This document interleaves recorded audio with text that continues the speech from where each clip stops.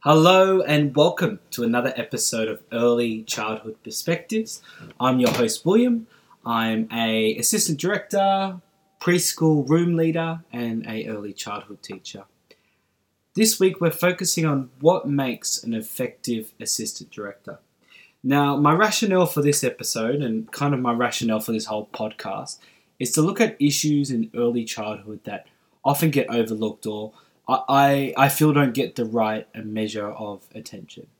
So this week, this is something quite personal to me. I've been an assistant director for the last year. I've found it immensely rewarding, immensely difficult. And the challenge I found when I kind of came into the role is there wasn't really, not support, because I was definitely supported. My director was amazing. But I don't know, everything seemed to be focused on if you're a director or if you're a room leader or leadership as leading the pack, not so much a specific job role. So I've put this podcast together. I've got 4 points that I feel make an effective assistant director. Now, this is from my own experience. I would love to hear your perspective. I'd love to hear your opinion. I'd love you to post that to facebook.com/early childhood perspectives.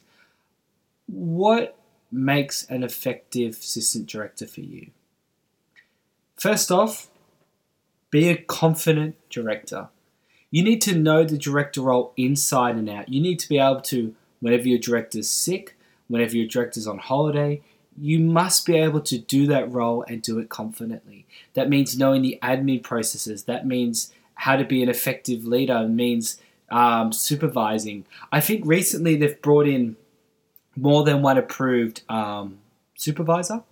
I believe that's a term, and I've taken on that role, and I found it really good because it's given me more a sense of ownership. It's terrifying, but it's given me more a sense of ownership over my center.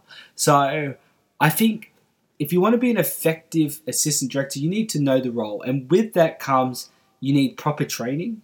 You need proper time within the role, and you need time within the role supported.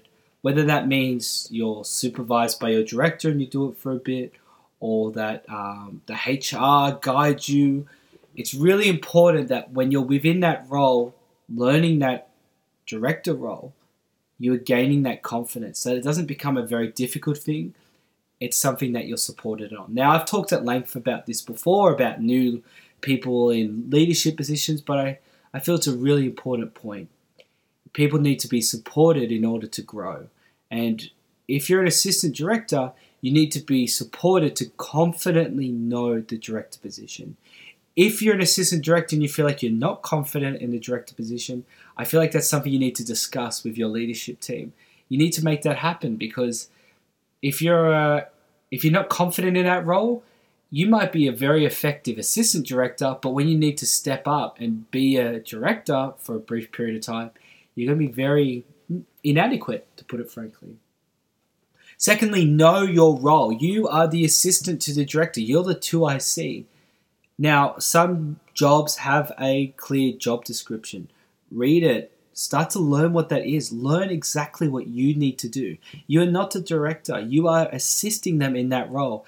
And that is fun. That's so important in early childhood. And I feel like too often we see assistant directing as a stepping stone to being a director, when that can be a career aspiration itself. That can be something that I'm loving being an assistant director. And I feel like it's something I actually want to do for a long time, because you have this unique privilege of for me, 1 foot on the ground, on the floor, and one kind of assisting the vision and leadership. It's a really unique position, and I feel like if you know your job role and you know it confidently, you know how to assist, how to support your director, how to guide their decision making, how to give proper feedback, how to do everything to assist your director, it's going to make you an invaluable assistant director. I don't want us to see it as a stepping stone. I want us to see it as an important job role that we do, that's fundamental to our center, to our educational institution. Thirdly, be a mediator. I feel like, for me, the assistant director is a unique position where you you're liaising with the director, but you're also on the ground and you're hearing people's opinions. You're kind of that unique mediator, and I feel like know that role. Act as that role. Stand up for your director when people are kind of criticizing. Explain their motivations. Explain why they do it. And on the flip side, stand up for your team, for your director. Highlight their strengths. Encourage your director to guide their weaknesses. These 2 points are very much linked, you know. In a mediator, it links completely to knowing your job role. Finally, work in partnership. Work with your director, not against. You know, for me, I have an amazing director. I have an amazing boss, and I really like the organization I work for. So this is not hard. If you're not in that situation, I don't know what advice I can give, but work in partnership together. I went to this, I'm going to say it wrong, Slattery. I'll post it on the show notes, but basically there's this leadership consultancy firm thing that specializes in early childhood. And they did this big thing, and leadership is a big journey. You need to be long-term. And I feel like if you're working in partnership with your director, if you're both long-term, you're both able to assist one another to implement culture and vision of quality education. Thank you so much for listening. I encourage you to like us on Facebook at facebook.com/early childhood perspectives. Find us on the Stitcher app and also in iTunes under Early Childhood Perspective. Please rate and review us and share us, because that's how we build our little community. Thanks so much for listening. Bye.